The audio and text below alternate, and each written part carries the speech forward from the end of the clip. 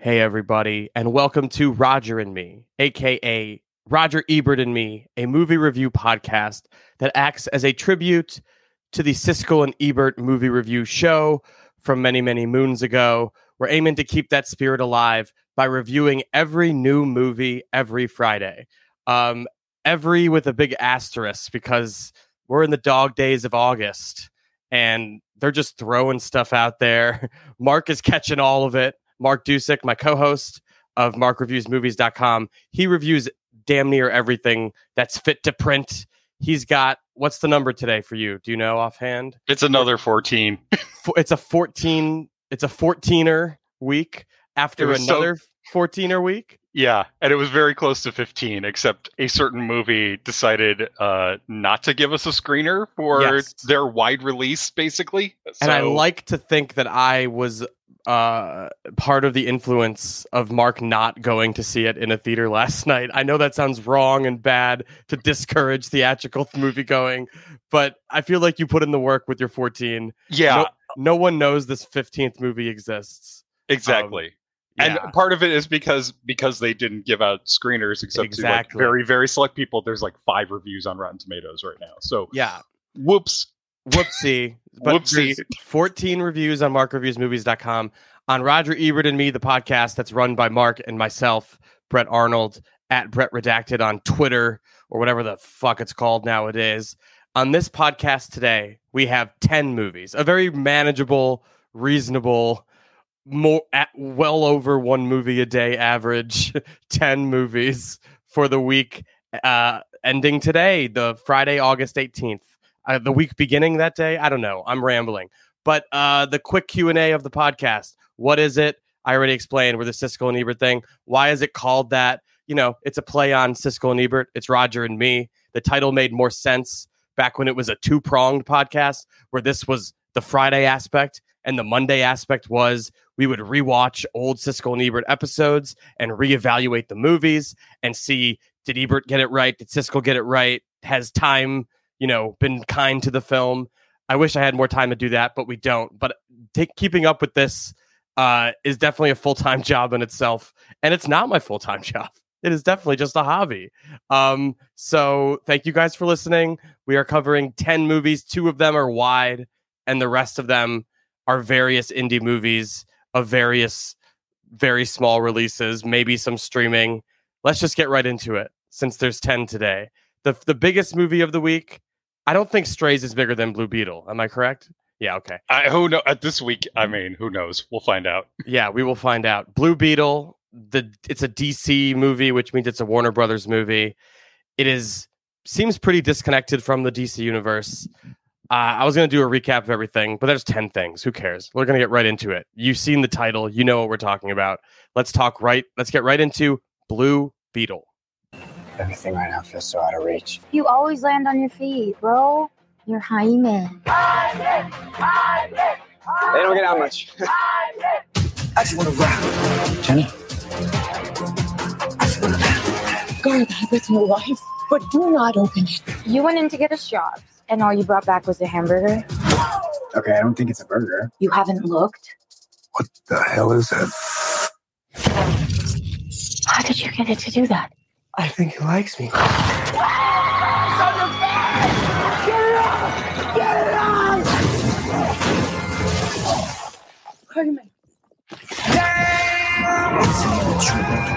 This ain't what you want. This ain't what you want. This ain't what you want. What the? Host acquired. Who said that? It's okay. It's gonna be okay. You get the gist. Superhero movie. It is kind of a superhero origin story. I don't know how interested it is in being that. It seems like it's more interested in being like just kind of like a family sitcom. It's very silly. It's got a lot of jokes. I'll let Mark lead with what is Blue Beetle? It is yet another superhero origin story at a time. I don't know. You know what? I thought I was kind of fed up with the whole multiverse thing. I think I'm still more fed up with the superhero origin movie, the formulaic superhero origin story, because I haven't really enjoyed those Marvel movies, even when they were just sticking to that formula. And now, how far are we? Like 17, almost 20 years? No, when did Iron Man come out? Like 2009? That was the first big one. Yeah, I feel like 2008. Does that sound right? Or somewhere is it around. 2009? Man, I'm terrible. It's been a while, and Yes. we've had a lot of movies since I think we've had like a straightforward superhero origin story that hits all of these beats over and over again. And Yes.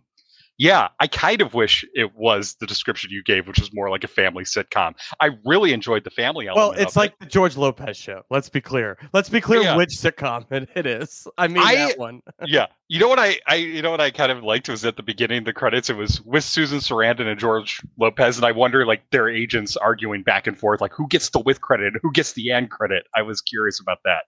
That's kind of my mindset of this movie, is that I was just sort of bored with it. Well, I want to say from the top, I almost was with it. I was with it from the first line of the movie. I'll say that. You know what the first line? Do you remember what the first line was? Yes, I do. Yeah, it's Susan Sarandon like walking and talking, being a villain.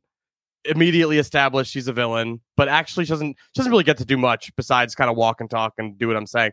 But she says, "Tell me you found the scarab," and I was like, "Oh, this is awesome." Susan Sarandon hamming it up, looking for the scarab. And then the rest of the movie isn't as inspiring as that opening line. But because it is just like a superhero origin movie, it's all, and like those movies are all like chasing after an orb or something. And this one happens to be a scarab that turns this boy into a superhero, which like that scene in the trailer that's in the movie, it almost plays like Cronenbergian horror. Like it's really gross and weird. And the movie doesn't seem interested in that at all. Like it much rather just be a punchline and silly. And the one thing I found shocking about it is it's a superhero origin movie, but at the same time, it establishes that like the suit and the scarab are like the real thing that is the superhero. Like it's like the technology that is able to do all this stuff. It's like an AI essentially that is powering it and doing all the stuff. And he has like no arc to speak of because of that. It's so confusing to me. It reminded me of a movie I watched when I was a kid, which I don't know if you were reviewing movies yet, but you may have seen it. Probably not, because it was a kid's movie that you probably should not have watched. Did you see Star Kid? I don't think so. Yeah, it's this shitty movie. I think it went to theaters, but it was definitely like an HBO staple. But the whole thing was like an alien spacesuit fell to the earth somewhere, and this kid put it on, and like the whole movie was just like POV shots of him inside, and the suit has an AI, and it's doing all these things. He's flying around. It just reminded me of Star Kid, which also like that movie doesn't make him a superhero, which is probably more, I think it's ill-advised to pretend that Blue Beetle's a superhero movie when it's like it's more of like a guy getting a super suit movie, and it just doesn't. Would you agree with that characterization? It is. I mean, yeah, it is more comedic than a good. I can't even say that. I mean, that's the thing, is that it's doing a lot of the things that all these other superhero movies now are doing too. It's like, and there's nothing original about it. There's nothing here that sets Blue Beetle apart. And Beetle is almost as old as Superman in the comic books. The character itself, the idea of the character itself, not this iteration of Blue Beetle specifically, but like you have all this time. Clearly the character hasn't been popular at all, and I'm starting to wonder if the reason that he hasn't crossed over into the mainstream until right now is because it's just not that interesting. There's not really much to this character, at least the way that this movie presents it. Yeah, I'm still trying to figure out exactly what possibly makes this movie unique when we have been inundated with so many superhero movies, many origin stories of superheroes or superhero adjacent characters. I can't figure it out. Well, the company line is, and like what all the think pieces are about, it's like it's the first Latino superhero. Like that's what the headlines all say. It's like a representation win situation, and like that's okay. Like I feel like I've said this about shitty comedies, and like so have the people who made them. That like Latino people deserve their own middling superhero origin movie. Like, is that okay? Like, fine. But you're right. I don't really see the hook besides like that's really what they're selling it on, which I think proves our point that like there's not much else going on here. It just like is plug in another character that you know into this already established formula.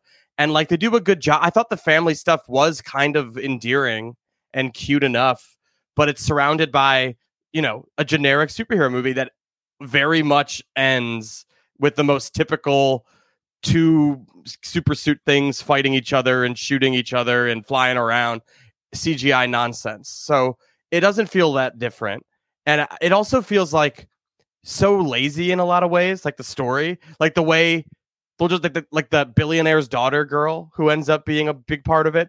She'll just like wander into a scene and leave, and like they'll just go like pick her up and she happens to be right outside. Like it was all so lazily thrown together that like I can't imagine I can't imagine anyone getting too excited about this. But I thought the direction, like it had energy, you know what I mean? Like it's not like a dour Zack Snyder-y DC. Like I kind of enjoyed that it was like this hyper comedic and like energetic focus to it, but it still didn't work for me. It still just was another superhero movie. I mean, yeah, with a character that, again, there's no superhero-ness to this guy. He just has a suit that does stuff, and like I don't even remember what he's supposed to be doing. I feel like he's Oh no, he's not. He's not doing anything. He is having all this stuff done to him because the plot has him getting this scarab from the big tech company or whatever it is, like the global conglomerate, and like thing. for no reason, because he happens to be there for a job interview or whatever. Yeah. Like, After what I think is a pretty good second, I think the opening is nice, and you're right. The whole element of the family is really endearing. The whole thing of him coming back from college, he's the first person in his family to go to college. He comes back and his family is, in financial trouble because the rent's going up. They don't know if they're going to be able to save the house. They're trying to figure out how can we just, scrap by a living. I liked that stuff right at the beginning. And then you're right. Shows up for a job interview at this company. The niece of the villain hands him the scarab in a donut box. No, a big boy box. like a not burger box. actual, technically big boy, and then he gets it, and suddenly it's he's flying around because the suit engulfs him, comes around him, becomes him, all that stuff. And the rest of the movie is him being chased by Sarandon and her goons and henchmen and assorted people. I love Sarandon. I thought it was silly. Like opening line got me. I'm like, great, Susan Sarandon's here. She's a villain. It didn't deliver on that at all, right? Like she just kind of is a non-entity. It's not like she becomes some supervillain or anything either. She's just kind of like a lady, right? Am I misremembering? Okay, no. No, she's barely there, I think. Yeah. It's more her right-hand muscle, the guy who is set up to be the exact polar opposite. Yes. All of the powers that Blue Beetle has, but he's slightly more powerful, and his suit is red. That way he's the bad guy. I don't agree with you about the energy of the action sequences. I don't. I think it's a lot of light. It's a big light show with a lot of neon blue and red flying around. I was really bored with it by that point because I'm like, I know exactly what it's trying to do, and just throwing a bunch of flashy lights in the dark at me isn't. It's not keeping me going. It has more like Spy Kids energy because it's about like gadgets and tech, as I'm saying. Like it doesn't feel like, and like maybe some people would say, well, it's good. It's a superhero movie that doesn't feel like one. But I'm like, no, it just also is kind of lame. Like all I remember about this movie is Susan Sarandon and her cohorts saying like, it's for the greater good, like 100 times. Like I feel like they kept saying that. It's just so generic. It can't beat how generic it is, no matter how funny it thinks it is. The audience I saw it with, Mark, I don't know about you, they were laughing a lot. People love the George Lopez lines that were literally stuff like, hold on to your frijoles and shit like that. Like that's literally a line from the movie. Some variation of it. It's just, I don't know. I feel like you could argue it's like an offensive portrayal of certain stereotypes or something, but like other people are saying it's a representation win. So I don't know what to make of all that. But as a movie, I think it's very underwhelming. You might get some laughs out of it, but it's the most forgettable thing I've seen in a long time. Like I've already forgot large portions of it, but I did remember the silly stuff, like the daughter the billionaire daughter just appearing places and stuff. That always made me laugh. And she shows up in her car and she's like there for 5 seconds and goes, all right, see you later, guys. It's very silly. Not a good movie. I'm a 2 stars on Blue Beetle. I'm less 1.5 for me. Like You've I said, had enough of this shit. I haven't had enough of superhero movies in general. I have had enough of these formulaic, predictable superhero movies that have nothing new to do, nothing new to say, nothing new to explore. And this one, like I said, I don't think it gives us a character yet, which is too bad because the cast is good. If this becomes like Superhero, who is learning the ropes and his family is helping him along the way because he can't quite figure it out, I'm kind of on board with that. That's a nice little twist. Like just an ordinary family just trying to get by and their son just happens to be a superhero. It's like that could be an interesting dynamic. Right. And this movie kind of teases that idea, but it doesn't really come into play. What it does deliver on is the same punchline about the grandma like 3 times. Grandma was a revolutionary at some point. Yeah, and it keeps hitting the same joke over and over. Like, isn't it funny that a grandma has a gun? Which, like, talking about beating jokes to the ground. Wait a second. We'll talk about Strays in just a minute. But I think we're ready for it, unless you have anything else to say. I don't think so. Yeah, just underwhelmed entirely. It looks like it. The numbers just came in. If you care, I know box office stuff shouldn't matter. It doesn't matter. I'm slightly curious because it's like 2 movies that are somewhat hyped, but are they going to actually? Are people going to go see them? I'm slightly curious. Blue Beetle did 3.3 million on Thursday, and it opened at 2 p.m., which is earlier than a lot of these movies do. Which means it's expected to take in about 30 over the weekend. Which that's not great. No, it's tracking about right where Shazam 2 did, which we all know did not open very well or do very well or was well regarded at all. Except Mark liked it fine. I liked it okay. Yeah, I had issues. Fine. I was arguing with myself that episode. If you want to go, it was a good one. Go listen to this Shazam Fury of the Gods episode. It's in there. And Strays gross 1.1, where I don't know where that puts it. That looks like it'll do. It's expected to do in the teens. So like 13, 14, 15, or something like that. It is, as you said, the dog days of summer here. It's the dog days of summer. So let's get right into it and talk about Strays. Here's the trailer. Hi there, big dogs. I'm trying to get home. I know which way that is. Oh, great. Right up my ass, you little. Oh, no, that can't be right. This is Will Ferrell. I'm lost. You're a stray man. You can do anything you want. This beer doesn't taste good, but I like how it's making me feel. This is Jamie Foxx. How recently this couch? Best sex of my life. Wow. And she dirty, too. Oh, well, I can tell. Looks like she hasn't been washed in years. I'll see you later, baby.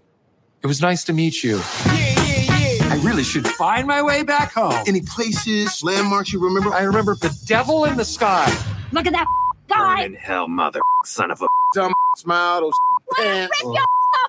I'm glad I played the green band trailer and not the red band. I feel like the bleeps really let you know that like the whole shtick of this movie is, can you believe that these little cute dogs are swearing and talking about fucking and talking about this one dog's dick like the whole time and doing like 3 jokes about it. It is. I think I said the same thing about Cocaine Bear, another awful movie, another awful comedy. I think I said the same thing in that it's an R-rated movie for babies. Like it feels like it's written by a horny 12-year-old. The humor is all for horny 12-year-olds. I don't know how many times I'm supposed to laugh at a dog saying like, "Yeah, I'll fuck your mother." Like that's the movie thinks it's the funniest thing on earth. And like I even read an interview where the director and some other interviewer were joking about it and was like, that line where Will Ferrell, they're saying like, "Who's your daddy?" while they fuck a garden gnome or something, while they hump a garden gnome. And he says, "Hello, I'm your father." And they were laughing in the interview about how funny that was. And the director's like, "Yeah, that's a joke I'm really proud of." I'm like, I just have, my hands are up. I surrender. This movie's not for me. I couldn't fucking stand it. I was embarrassed to be in the room with adult humans laughing at it. But it was mostly a very somber screening with like 3 to 5 people laughing and everyone else just kind of sitting there in awe of this 3-second meme video that turned itself into a 90-minute movie. Did I miss anything? Let's see. No. My big problem with it. Okay, I have a couple of big problems with it. The first one is this is clearly meant to be a satire or a parody of Yes. all of those talking dog movies. The dogs go on an adventure and they're lost and they have to survive in the wilderness. That's what it's meant to. It's parody. R-rated, homeward bound is what it's going for. Yeah, and there's barely anything in there that gives you a sense of like any kind of specificity of those jokes. There are maybe 2 jokes that are very specific, and both of them are maybe the best thing in the movie. Yes, I know which is one you're talking about. One of them is hyper specific to like one movie.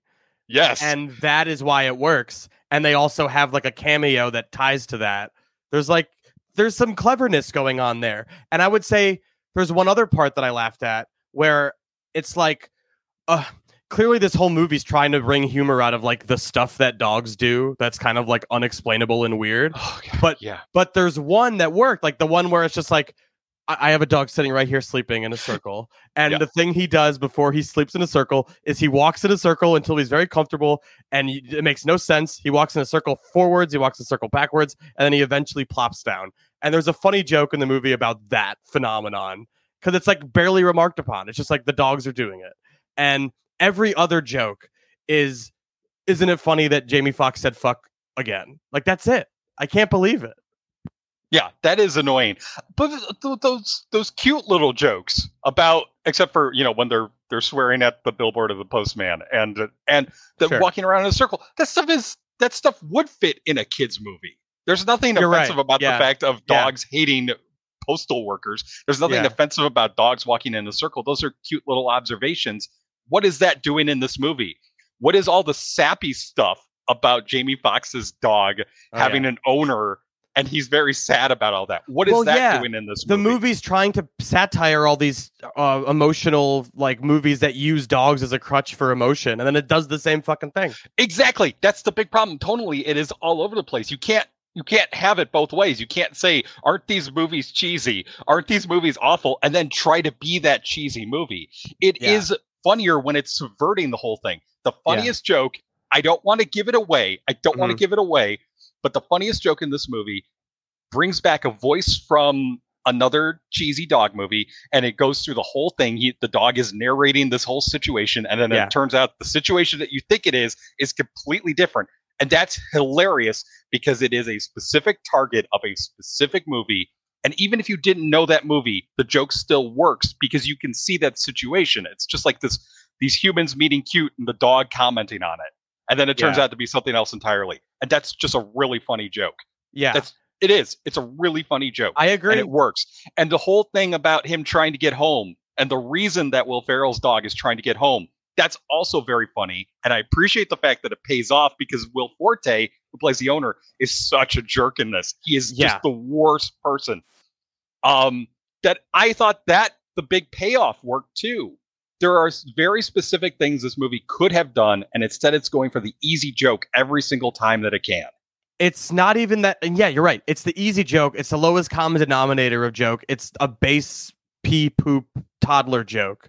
And like it mistakes being vulgar and vile for being funny. And like, I'm not a fucking prude. I appreciate dumb movies. It's just like you have to try a little harder than isn't dog shit funny. Like, it's just unbelievable to me, the low effort affair of this all. And like, if it's, there's like, as you said, when it gets specific enough, it can be funny. I think Will Forte really sells the human character. So like, it does pay off in a really satisfying way. And you don't feel bad for watching what happen. And it does feel funny and you're allowed to laugh at it. So like, they pulled that off. So I guess my props to them. But for the most part, I found this excruciating and irritating and unbearable and embarrassing, and it felt like it also like from a different time, like 10 years ago or 20 years ago or something, like an old school raunchy comedy that's like all raunch but no humor that actually works. I'm gonna stick with just 1 star on this, despite there being some jokes I cared about. The overall thing, I can't wait to never watch this movie again or ever think about it again until the sequel. Don't go see it. I'm just kidding. Yeah, I always want to support comedies in theaters, so I do say go see it, but I didn't like it. I guess I liked it slightly more, 1.5. Again, I think Will Ferrell is very funny. The voice he's doing is perfect. Will Forte is the horrendous dog, in a great the way. dog talking mechanisms are very impressive. Like it looks good. We're not even talking about that. It's like it's that part is such a throwaway joke too that they have the dogs computer animated. And I think there's a couple of puppets used at certain points. I started to feel a little bad for the dogs, which is probably not great. I'm like, oh, those poor puppies are in this. It made me want to go home and see my dog. So it did some good in the world. It made me really appreciate the dog I have, which I already did. But like, I was like, wow, I get to go home to my dog. That's nice. All right, let's talk about a bunch of indie stuff. This first one kind of came out of nowhere. I know it played Sundance, but I don't think anyone's heard of it who didn't see it at Sundance. It's called Landscape with Invisible Hand. It's a bad title, but I think it works in context. Once you see that the movie's about like this kid who's an artist, you go, oh, it's the name of a painting. Got it. But it's a weird little movie. It's based on a weird little book. It's directed by the guy who did Thoroughbreds with Anya Taylor-Joy and Olivia Cooke. Is that who it is? I think that's right. I like that movie. I think those are both right. I was excited to see this because I like that movie. And did it deliver? We'll talk about it. Landscape with Invisible Hand. Here's the very strange teaser. It's only a year. He just wants to be immersed in the human culture. By being your husband? My pretend husband. Do you have to have sex with it or? That is disgusting. It doesn't even have the equipment for that. Welcome home, son. Come give your father a hug. That thing is not my dad. None of us were prepared. Now we just have to adapt. With our technology, humans can enjoy a new era of prosperity. It's not real food. They print it. Do you want me to cut that for you? We would rather live in a cardboard box than be some gooey coffee table's bitch. Take the paddles down. Disrespecting me. Look around the world, and it seems like a place anyone would want to be. At some point, it starts being domination. Deep down in there, they have hearts. I know they do. I literally think they don't have circulatory systems, period. Weird movie, kind of endearing. I feel like it is pretty singular, so I kind of have to give it props for doing something different. I didn't know where it was going. It kept surprising me with story developments. But I don't know if all those story developments work in its favor because it ends up feeling very busy and like it's a satire with targets that you can't quite make out. Like it seems to be about capitalism, and then it's kind of about class and art and the value of humanity, and like it just seems like it's juggling a million ideas. And I think it made me think about a lot of stuff. So like I think it was successful in evoking those ideas, but I don't know if it hones in on any one to make it a satisfying watch for most people. I don't know. It's a strange movie. What did you think of it? It is a very strange movie, and I appreciated the fact that it does go that strange. I really appreciated the aliens, especially the design of them. I'm tired of superhero origin movies, also tired of aliens that just look like humans in a lot of makeup. These aliens are unique. They are a unique creation that don't look human at all. They look like pink salmon-colored puppies with gaping mouths and eyes on like tendrils that hover above and can move different ways. They look so. Oh, and they talk with paddles. They have flippers and they have hardened paddles that they communicate that way. Every time an alien was on screen, I found it funny because there was such a clever design to them, and they clearly thought about how this whole species would function and operate as a society. I'm like, yeah, I'm down with this stuff. All the stuff with the humans is bringing up a lot of ideas about capitalism and about living under what turns out to be like an almost private monopoly, totalitarian society, literally that is above everybody else. There are these floating cities that hover above and get in the way of everybody, and they dump, garbage, which is like a grand piano, onto people's lawns, essentially. And I was interested where it was going. There are a lot of plot threads. It's more of an episodic narrative than it is an actual thing with a through line. Yes. And so it's bringing up a lot of ideas, not just about all of the thematic stuff, but also in terms of what the story could be. And it's too distracting, I think. It just kind of just keeps bringing up these different paths it could go down. And in doing that, I think it loses track of what it's trying to say. And so by the end, it does take this very serious turn, I think, towards what is unique about humanity. And a lot of it has to do with art and creativity. I found it moving. Yeah. That's nice. I think it's hard to take it that seriously, though, when you have all this funny stuff happening. That whole thing in the trailer with the alien moving in and becoming the father is, like a thing that just happens around the end of the second act or something. Right, and we haven't even talked about what I thought was the main part of the plot, which is like the two kids getting into a relationship because the alien species doesn't understand like human love and romance, so they watch it like it's a reality show, and the humans make money off that. And so there's just, you're right, there's so many different things going on. I could see it overwhelming, but I just found that the absurdness and the silliness of the sci-fi allowed me to take in all these huge ideas.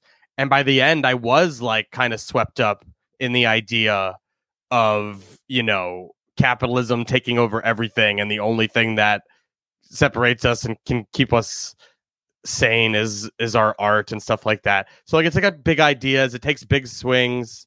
But I feel like it was effective for me. I found it mostly funny, always intriguing, definitely unpredictable, and certainly ambitious in what it's trying to do.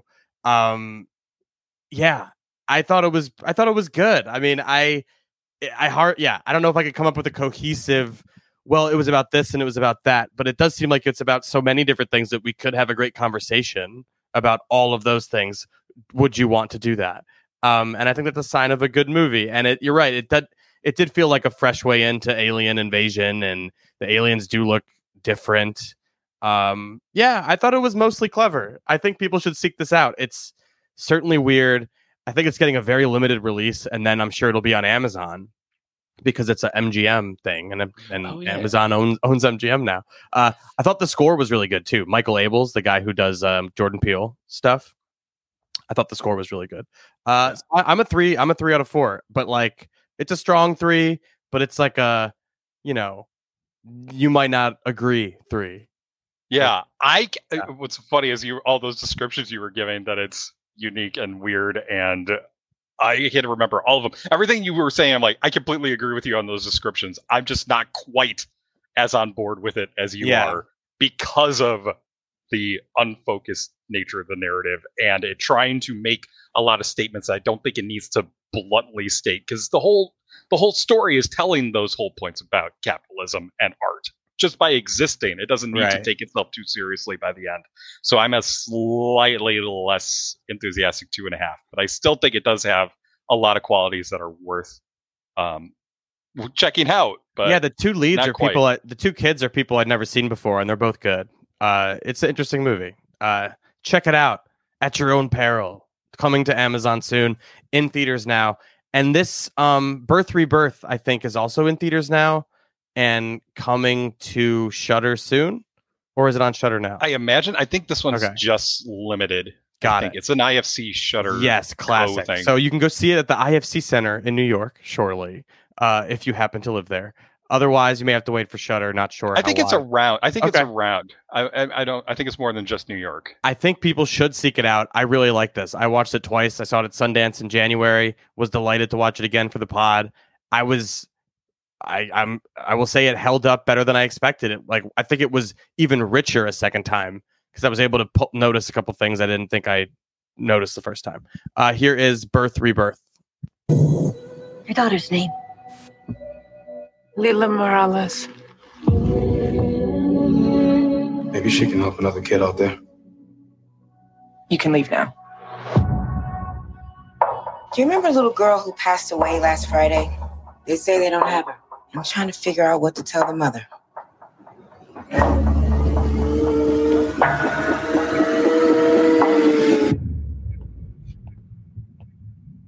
I don't want any trouble.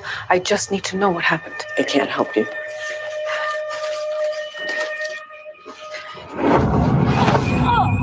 Oh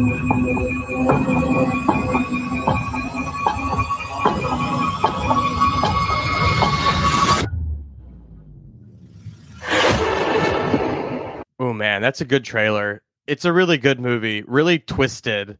Yes, the stuff you saw in that trailer is what you thought was happening. A little girl dies, and a person who works at the morgue, who is sort of this movie's Dr. Frankenstein type figure, uh, brings this girl back to life. It's a very Pet Cemetery scenario. It's a familiar horror scenario, but the way this movie goes about it, I think, is very unique and very clever. And it has big ideas about motherhood and what it means to like be a woman who is able to bear children. I thought it was fascinating and horrific and scary and anchored by two really good performances, Marin Ireland and is it Judy Reyes? I want to call her Carla because I watched Scrubs and she's from Scrubs. Yeah, it's Judy Reyes. But she is terrific and they're both good. I'll let you take it away describing it a little further. Yeah, it is exactly how you described it. Girl dies. Marin Ireland's character steals the body, brings it back to life.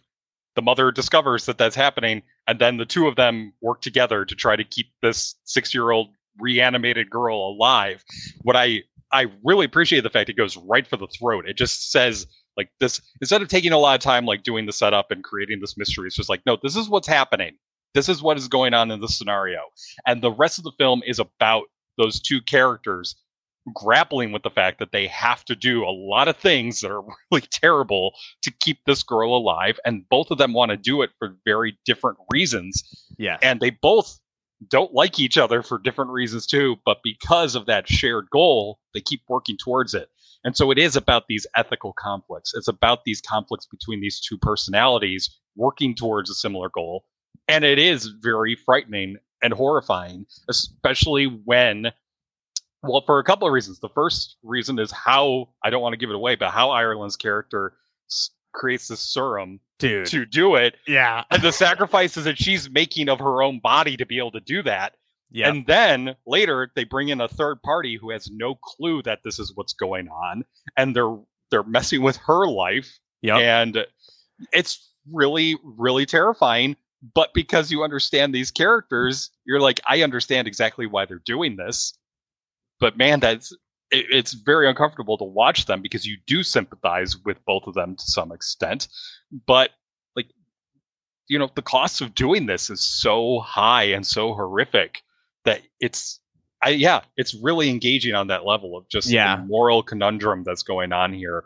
And also the way that it's not a conundrum at all, because you're talking about a mother who lost her child and has a chance to have her back, and a woman who is trying to make up for the fact that she failed in her life in some way, as a daughter and as a scientist and all that. And you're like, okay, I'm on board with these characters no matter what's going on here. And you're right. Ireland and Reyes are both really, really good here. I think Reyes is slightly better, which is a terrible thing to do. But if we're talking comparisons, Ireland's just playing, aloof and very inward, interior performance. And Reyes is doing all of that, plus juggling this moral dilemma that she has to confront. And how far is she willing to go? Yes, I wasn't prepared just for how clever the movie is about like the who is the real monster here after all type of like twist that ends up happening maybe. And like it's actually foreshadowed right up top.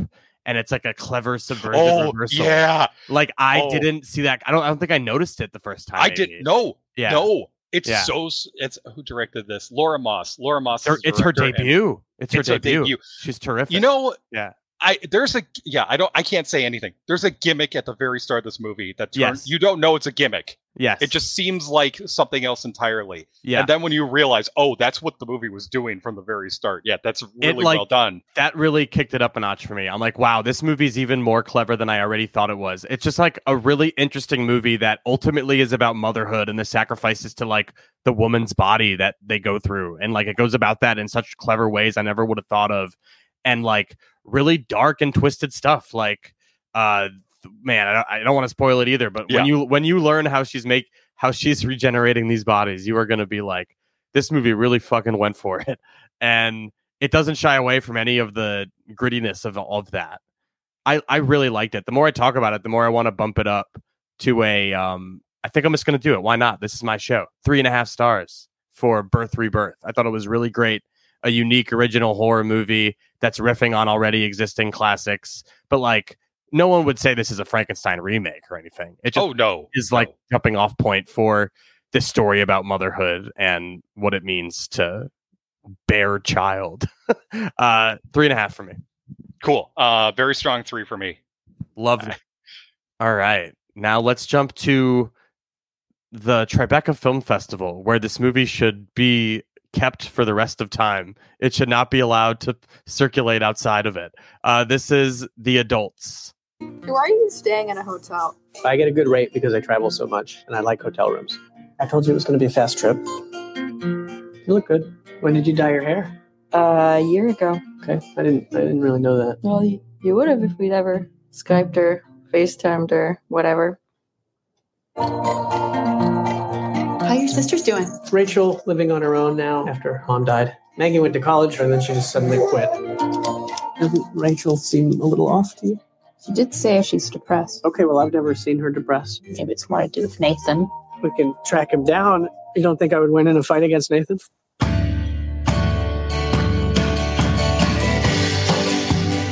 Do you know about the party I'm having at my house tomorrow night? You should definitely come. Eric might be there.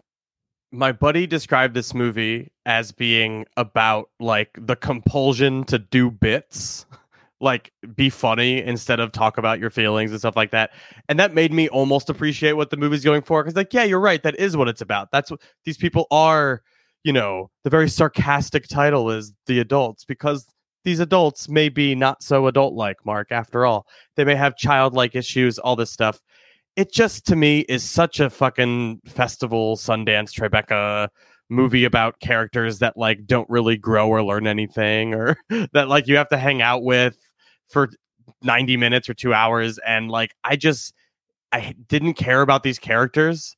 I couldn't believe that I was forced to listen to their inside jokes that are irrelevant to me, the viewer, and mean something to them. And they just, like, go about it for, like, 20 minutes. Just random different bits that they do together that are, I don't think they're supposed to be funny. They're supposed to be annoying, and they are. And I don't understand why I'm supposed to enjoy this movie. I found it to be fairly insufferable. Did you feel that way too, or did you think it was fine? I thought it was fine. I wouldn't say it's good by any stretch, but I got what it was trying to do. And yeah, that is what it's about. It's, Michael Cera's character coming home and just trying to avoid the difficult conversation that, he has drifted apart from his family and doesn't know how to reconnect with them in any way, because it seems like they were never really connected. Yeah. On any kind of level, except, hey, we can have fun and joke around for reasons, something to do with the mother. The problem when you have characters who are this way, that they won't talk about what's actually the problems they're actually having, is that you never really learn what the problems they were having were. And I think that is a big barrier for this movie. The other big barrier is that it has a perspective that is specifically on Sarah's character. It's about him not talking to his two sisters. It's about him avoiding them to go play poker with people he barely knows sometimes. Oh yeah, this is also a movie about being having a gambling addiction. Yeah, and I got it, because when he's playing poker, he feels confident. He feels like he knows what he's doing. And when he's in any other situation, he doesn't. It's like, okay, I get it. But the whole time I'm wondering, well, what's going on with the two sisters? There's clearly a lot going on with them, too.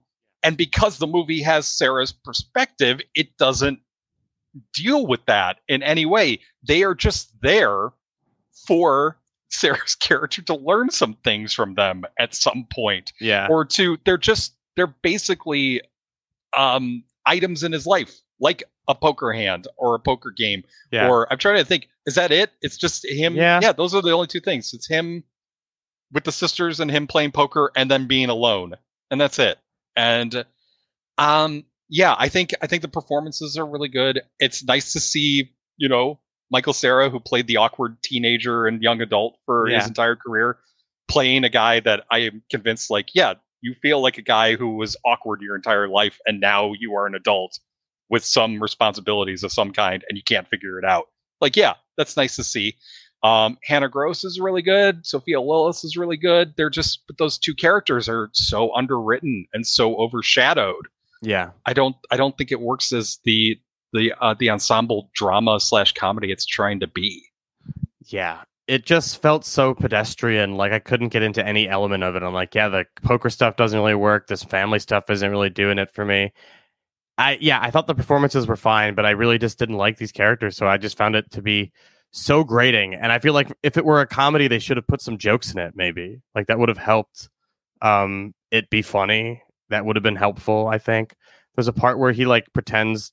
Well, he like reads he's recounting the plot of The Lion King as if it were like what was that? Yeah, I don't know. Like that's what the movie's jokes are just so bad and not funny.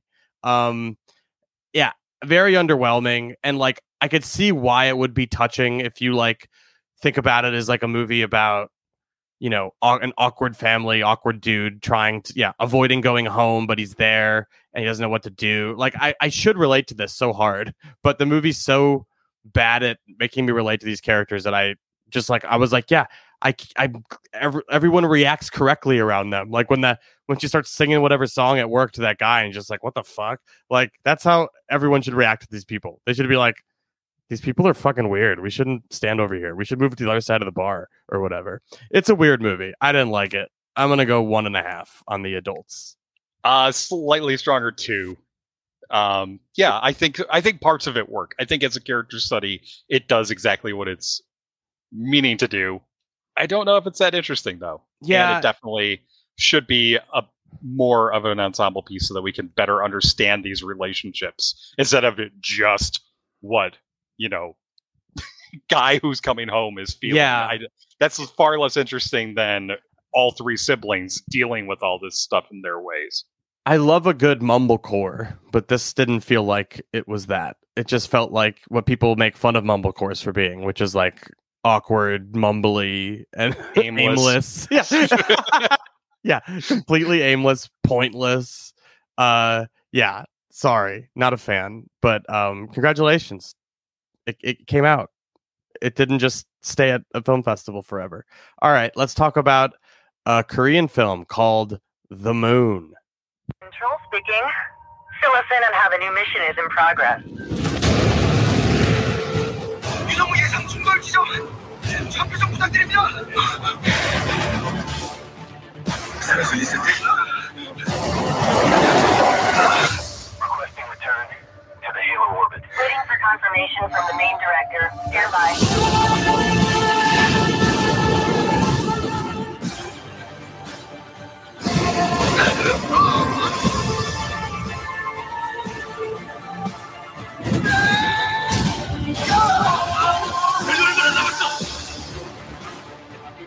이렇게 하자.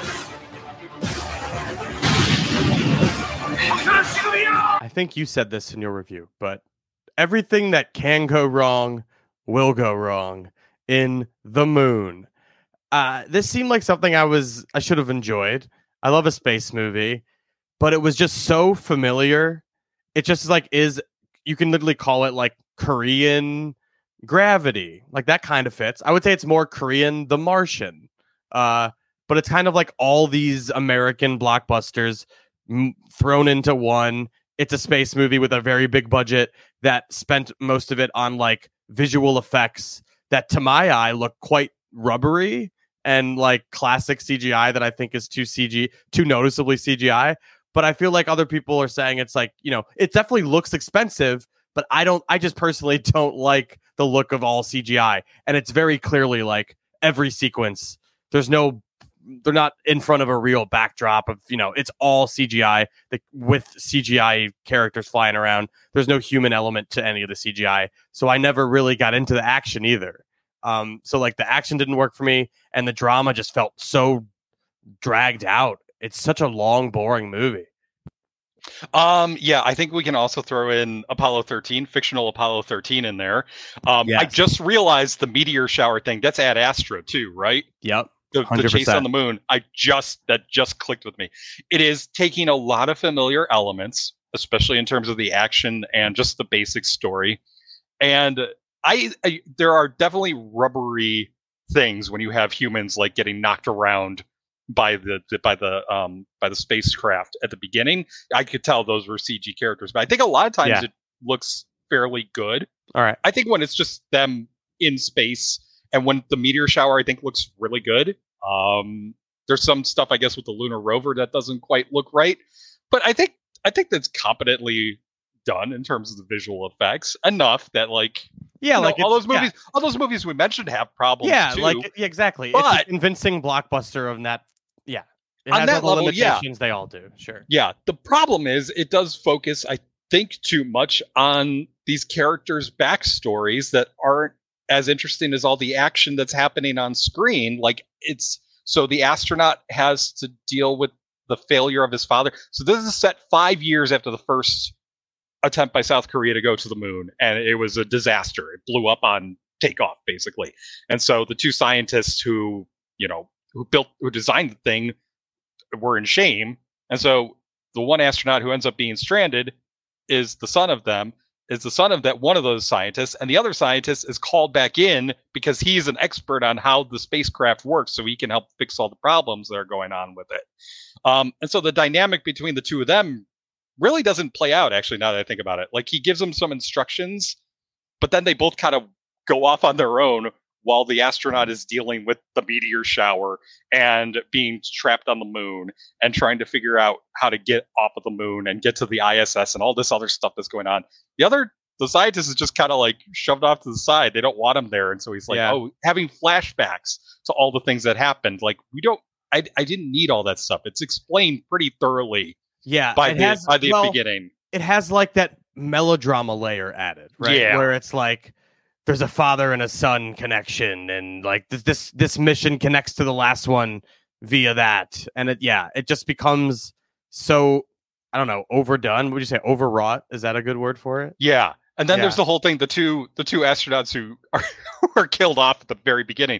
There's this whole thing going on with them too, so that they need post-credit sequence to clear up the fact that they had recognizable actors come in and play those two roles. For us, that's not that big of a surprise because it wasn't international movie stars. I think they're specifically Korean movie stars who were playing them, and so there's a bit of a disconnect there. It's not that big of a shock when it just turns out there's one astronaut alive within 20 minutes of the movie. I don't know. I did appreciate the action. I did appreciate how over the top it gets. It's not. I don't think much of this is based in science. Physics. There's some Neil deGrasse Tyson would hate that. Oh man. Oh yeah. Do not show the stars him of Titanic, or do show him, because he will be tweeting about it for the next 6 months, and that will be all that he's doing. I'm sorry, he will be Xing about it. He'll be posting. Jeez, it's all whatever. He'll be on it for 6 months, and it could be interesting just to see him go through all this stuff. I think that stuff's fun, but man, it does get weighed down by the melodrama way too much. Yeah. It ultimately added up to this was a pretty boring sci-fi movie that's an imitation of much better stuff. So I'm going to give it a 2-star review. Yeah, 2 stars sounds fair, and that's where I'm at. Love it. Moving right along. The next movie is a Shudder original that you can watch on Shudder right now. But I don't think you should, and neither does Mark. But do what you want. We're not going to stop you. Here's the trailer. So you own this place? Yeah. Your grandma left this place to you, not your mom. It doesn't seem that haunted. How many people died here? Not people, women. I love ghosts.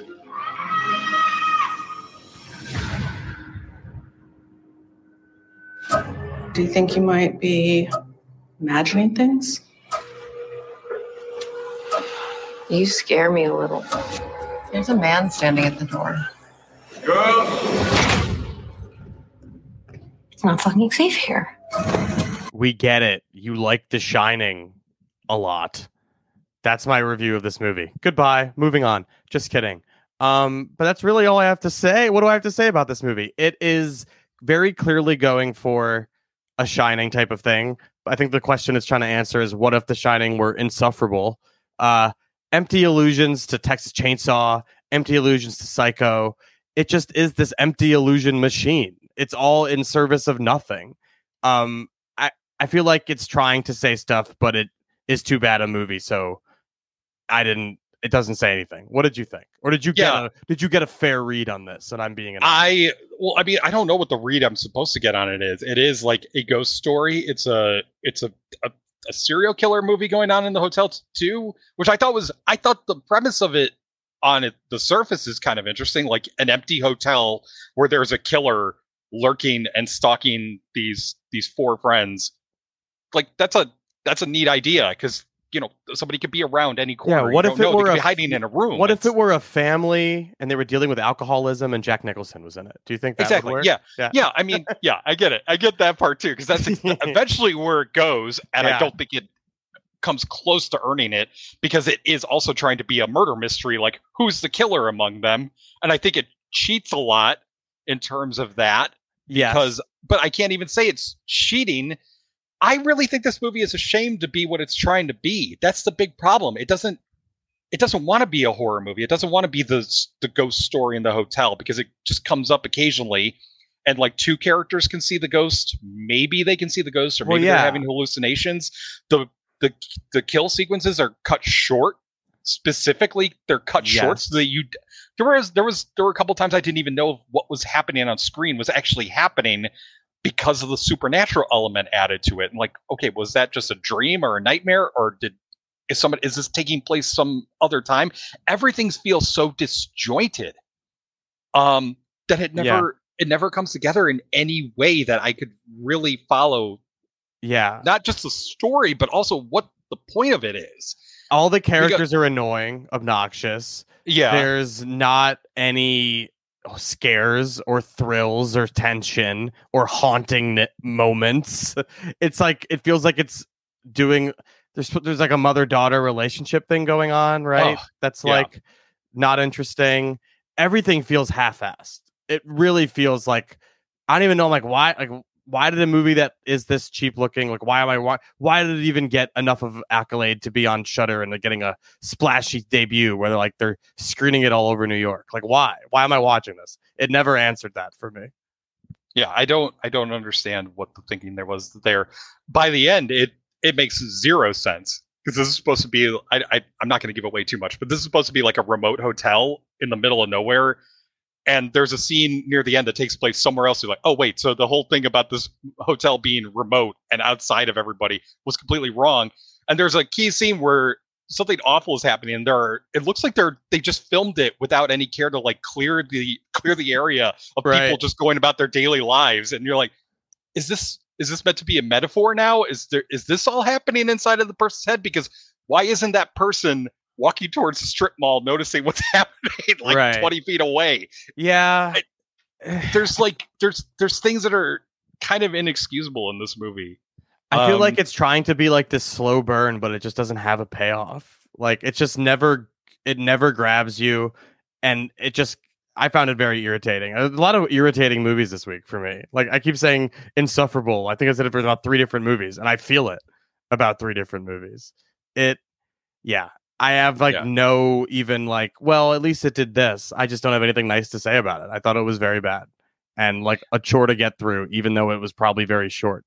If memory, I think it was pretty short. Yeah, I think it was like 80 minutes, and it feels like it's 150. It is not good. 1 star for bad things. I would skip it, but it's on Shudder, so the choice is yours. Yeah, that's not, your 1 star sounds a bit generous because I'm also giving it 1 star, but you seem to hate it a lot more than I did. I do think it has certain things that are interesting in terms of like the long hallways of the hotel are, inherently threatening because you don't know where anything is. I don't think those suspense sequences pay off in any way though. So it's kind of frustrating. You're right. I was too nice.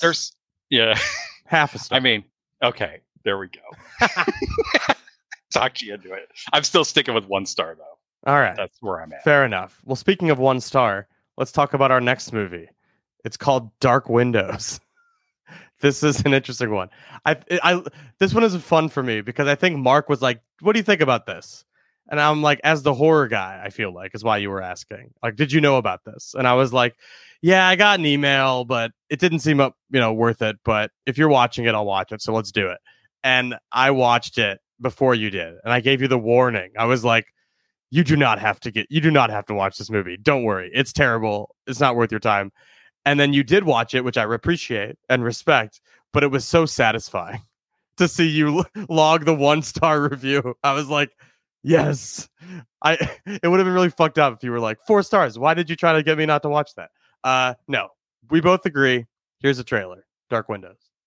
We go for the weekend and eat and drink and swim in the lake. We can't just sit here and cry. We're so sorry for your loss. It's something to do. It's something other than this. Yeah, something.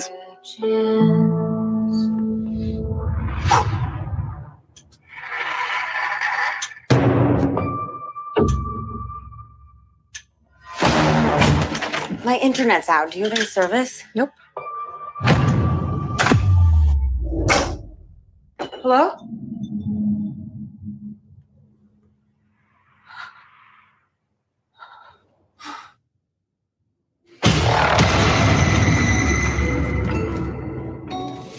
What is this movie about? I feel like the trailer skips the inciting incident. Does it? I mean, I walked away. Oh, Maybe you it did? didn't. Okay. Yeah. I mean, the trailer is mostly cobbled together from like stuff that happens in the third act because That's what I was getting. That's why I said that. Yeah.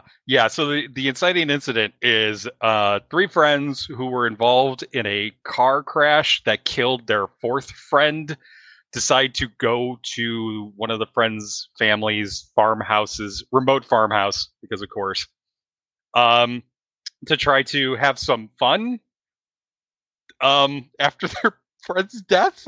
And you guys need to like get out of your shell and stop being sad about your friend's death that may or may not have caused. Go have a good time. Yeah, go have some fun. We need to have some fun and stop being sad that your best friend since childhood died a horrific death.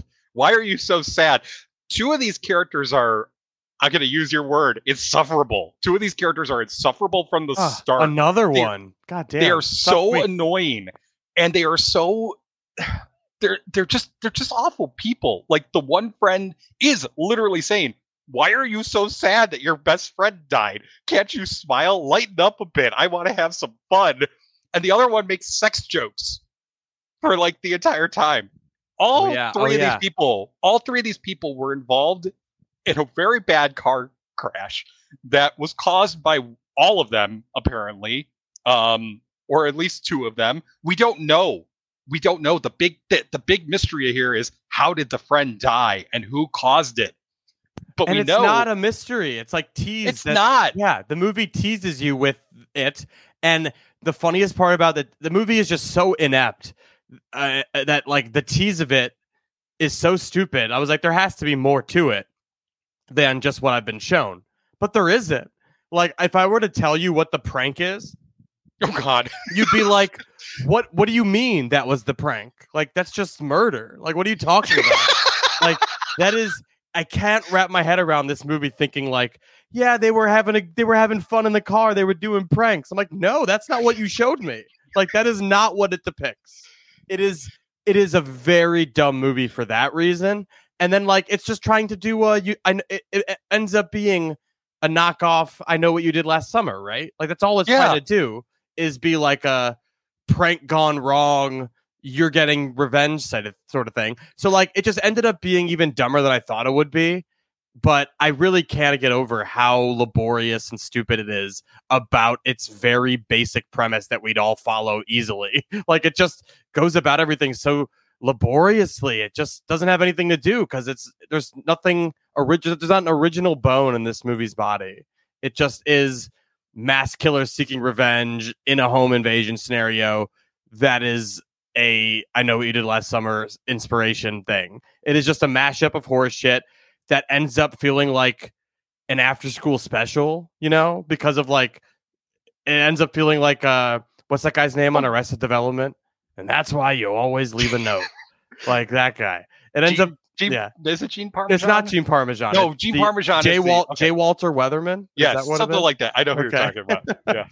Yeah. But yeah, it doesn't deliver what you need it to. And like all the scares or the attempts at being a horror movie are just like... What scares? I know. It's just like, there's a guy back there. He's standing there and you can see him fully and the characters don't. It does that like 5 times. It's all it has.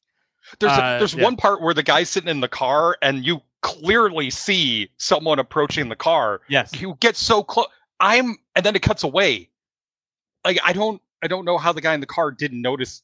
That guy gets really close to the car, but they cut away. I don't even know I think it's just to make you think like, oh, maybe the friend's dead now. Did you see the opening credit title that said none of these characters have peripheral vision? I think that was key. Yeah, I missed that. You missed that.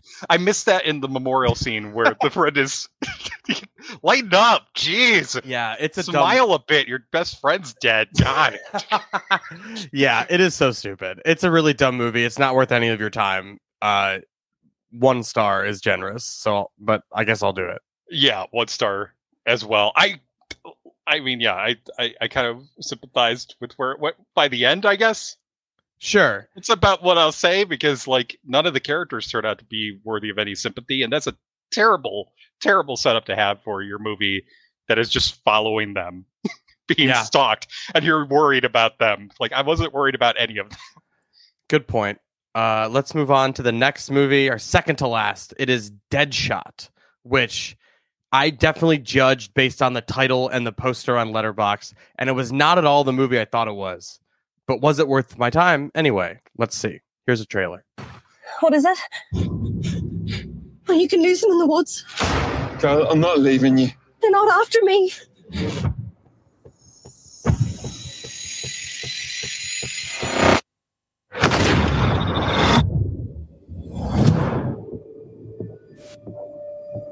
You are about to be prosecuted for murder. Or come work for me. What's the situation, sir? The IRA. And they've been giving London a taste of the troubles.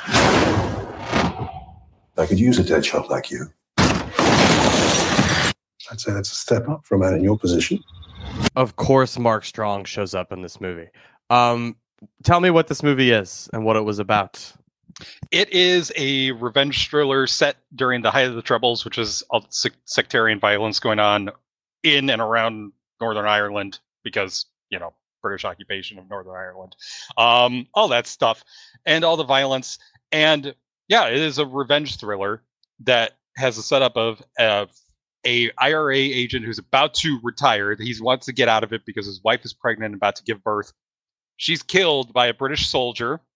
And the British soldier, instead of facing the consequences for that, becomes part of this secretive anti-IRA thing that's going on in London to try to, smoke out IRA, soldiers in London at the time.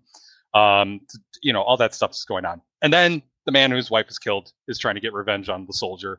And that's it. And there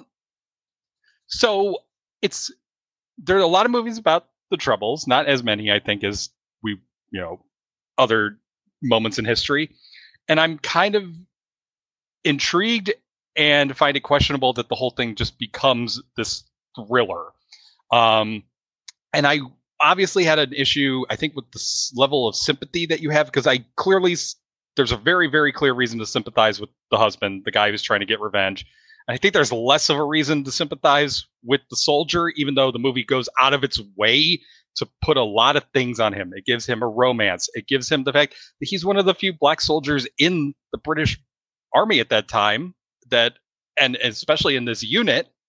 And so there's that racial element that, like, yes, I do understand the struggles he's going through, but also the wife is dead.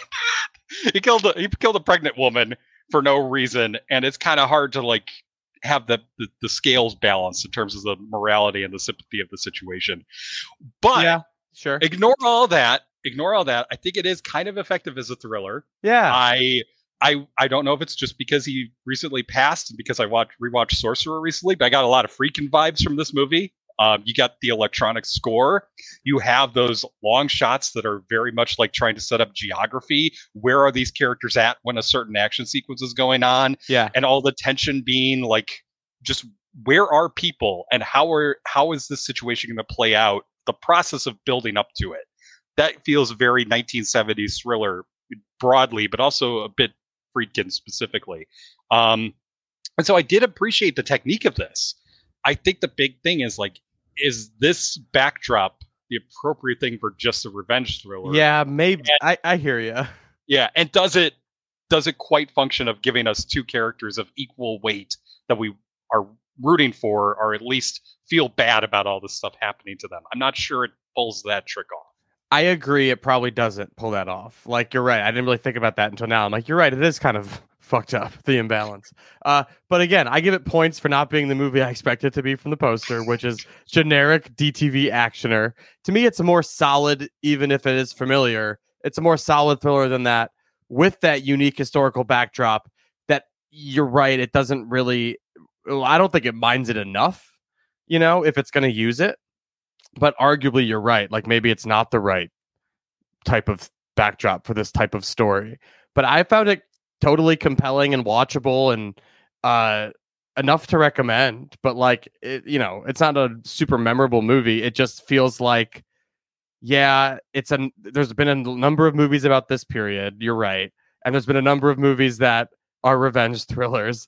So like, it does feel like you're mashing up one generic thing with another in a way, but it worked for the most part. It's surprisingly sturdy. So it's like the most reserved 3 I can give, probably, where like, I like it. I recommend it. I've already forgotten most of it, but it is still a solid little thriller that if you're looking for, what is it, 90, 100 minutes or something? It's 90. I feel like it was 90. It was really short. If you need a little 90-minute thriller, and maybe you haven't seen a movie about the Troubles, or nothing about, sectarian violence over in Northern Ireland, maybe this will work for you, because it worked for me for the most part. So I'm sticking with my 3. Are you at 2.5? Yeah, I'm at 2.5. I think the scales of justice, we'll call them, were. But what about like where it ends? I feel like it ends in a satisfying place. Kind of. If you feel that way, maybe. Well, I don't know. I think because then you're also bringing up this whole cycle of violence too. The way that it. Yeah, you're right. Going, it's kind of like it's crass thriller logic more than thoughtful movie logic. Yeah, but it is. But I mean, that's also. I mean, that ending is very much Friedkin. And I think specifically the movie I named, and that's all I'll say. Yeah. I mean, it was weird watching Sorcerer, shortly after watching this, and God, that's where the comparison I'm getting. Movies. So, I love that movie. So good.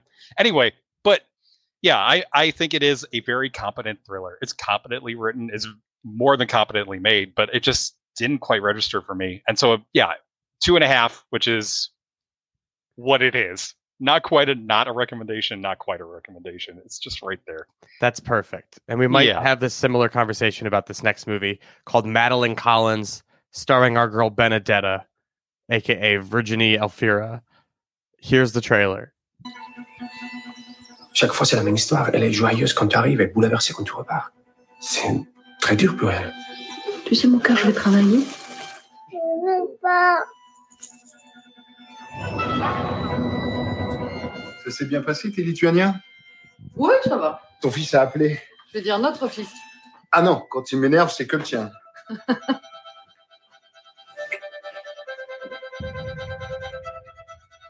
Je vous embrasse. Je vous aime, tu sais. C'est mon travail, je vais au téléphone. Tu as dit je vous embrasse fort, je vous aime. Quoi tu joues là? Tu m'espionnes? Qu'est-ce que vous faites là? J'aurais la même question, chère Margot. Je ne savais pas que vous connaissiez Pierre Judith, je m'appelle Judith. This movie reminded me of The Stepfather. Who am I here? It's not quite that level of campy or anything, but it's funny. It actually pairs nicely, Mark, with Deadshot in that it's arguably, one could argue, ethically dubious or morally wrong for this to be a thriller in the way that it is, just because like it's kind of withholding, and like that it being withholding is the only reason it's a thriller. You know what I mean? Like, it's just like the movie's not telling you something. But I found it to be very compelling. And you do watch this movie hoping, just waiting to figure out what's going on with this woman. Because why? What is she doing in this movie that's so thrilling and engaging and confusing? It is withholding a lot of information. And I was okay with that by the end, mainly because Elfira is so good. She is so good in general, fantastic. And specifically in this part. Yeah. And I think she's been great in general, but when you have a character this complicated and this questionable, and this, by the end, doing a lot of things that I was like, why is this movie going in this direction? This feels like it's simplifying the whole thing. I was still on board with it because of her. She has this ability to get to this emotional truth about any character she's playing. And it really shines here because this character is living a double life. She's lying in theory to two men and two groups of children about who she is and why she's leaving Switzerland to go to France, but also not telling them she's going to France. Yes. And why she's going from France to Switzerland, but not saying that she's going You're there. watching a woman live a double life with two families and just constantly lying about where she's going all the time. Yeah. It's like But Uncut Gems level stressful. Yeah. Yeah, but because you could tell like something is going on here. There is something much deeper going on in every moment of Afira's performance. You're like, I'm on board with this because I know that there is something going on either that is justifiable or it's because there is some core to this character that needs to be fulfilled. That I'm with it. And I didn't care that it withheld information because the big reveal here is pretty good. It you know, I don't know if it delivered in like the bombastic way I hoped it might, like some sort of tackier movie would, but you're right. It is satisfying and like dramatic enough and it feels real. I think it pulls off what it's trying to do. I'd be like, wow, that is what could happen maybe in that situation. Yeah. Yep. And the other thing is I'm realizing it now. It doesn't withhold every piece of information. It does dole out little things. They're like, oh wait, if the husband knows this, it's just confusing because of how it gives information. Yeah. Yeah. But I don't think it's that confusing. I think it is more just like it is trying to explain certain things about the character so you do sympathize with her more by the time that the big punch arrives, where you really do. That I thought, I was curious, like, what is there actually a dilemma here? Or is, you know, it is interesting how it does dole out information. It's not like just this big reveal at the end. You definitely know something's going on with her husband or whoever it is she's staying with. You're like, they're talking about this. They're talking around it in a way where you're like, what the fuck are you talking about? What is this? So yeah, I found it to be very compelling. I love watching Virginia Fira act. She's so good. Yeah. I feel like we talked about her a few weeks ago with Revoir Paris, which is another good movie. We talked about her a few weeks before that with Other People's Children. We talked about her a few weeks before that with Waiting for Bojangles. Like, we're very spoiled. We're getting a lot of Virginia Fira content. And that's good because she's great. She is great. Ever since Benedetta, I feel like the floodgates have opened. And I feel like there's probably a million before that. I just wasn't privy to her before that. Yeah. She has a very long IMDb already. Yeah, I really liked this movie. I thought it was exciting. It was compelling. It was thought-provoking. And it's like a little, I don't want to say melodrama, but it definitely has exciting drama to it that I think is compelling. Maybe you could argue it's a melodrama in a way. I thought it was very solid. 3 stars for Madeleine Collins. Yeah, 3 stars. I feel I sound maybe a bit too enthusiastic about the movie because I do have big problems with where it goes in the third act. But I'm still okay with it. Interesting. Okay.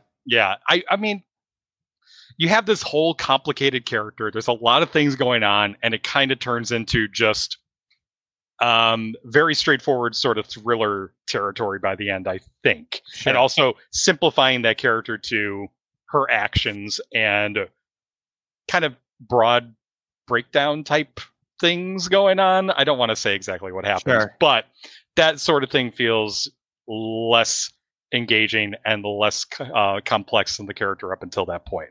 But I'm still recommending it. 3 stars, definitely. If only because Afira is so good. Yeah, great performance. All right, that's it. We talked about 10 movies for the week of August 18th. We'll be back next week with hopefully less movies. But I can't say for sure yet. But I think less than 10. Maybe not. We covered Gran Turismo already. I mean, yes, that's right. Gran Turismo, which remember, listeners, not out yet. It is not out yet. It is out August 25th. How dare you think it's out? But you can see it this weekend if you want. Exactly. We will not be reviewing it the 25th because we already reviewed it last week when it also definitely did not come out. It didn't open, but even though everybody could go see it last week. You might have seen it, but it's not open. Yeah, it's not open. It's not open. All right. Here's Alien Ant Farm.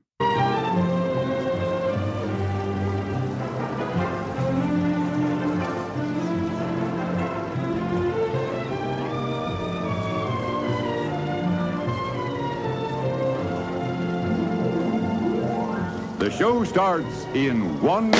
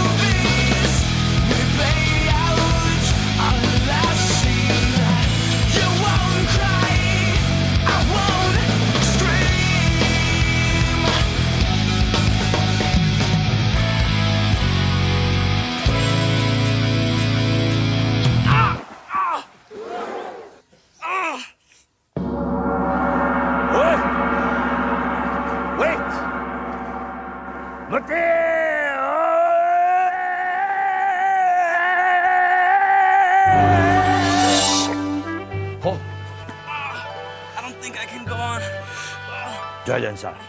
Shut up. Ush.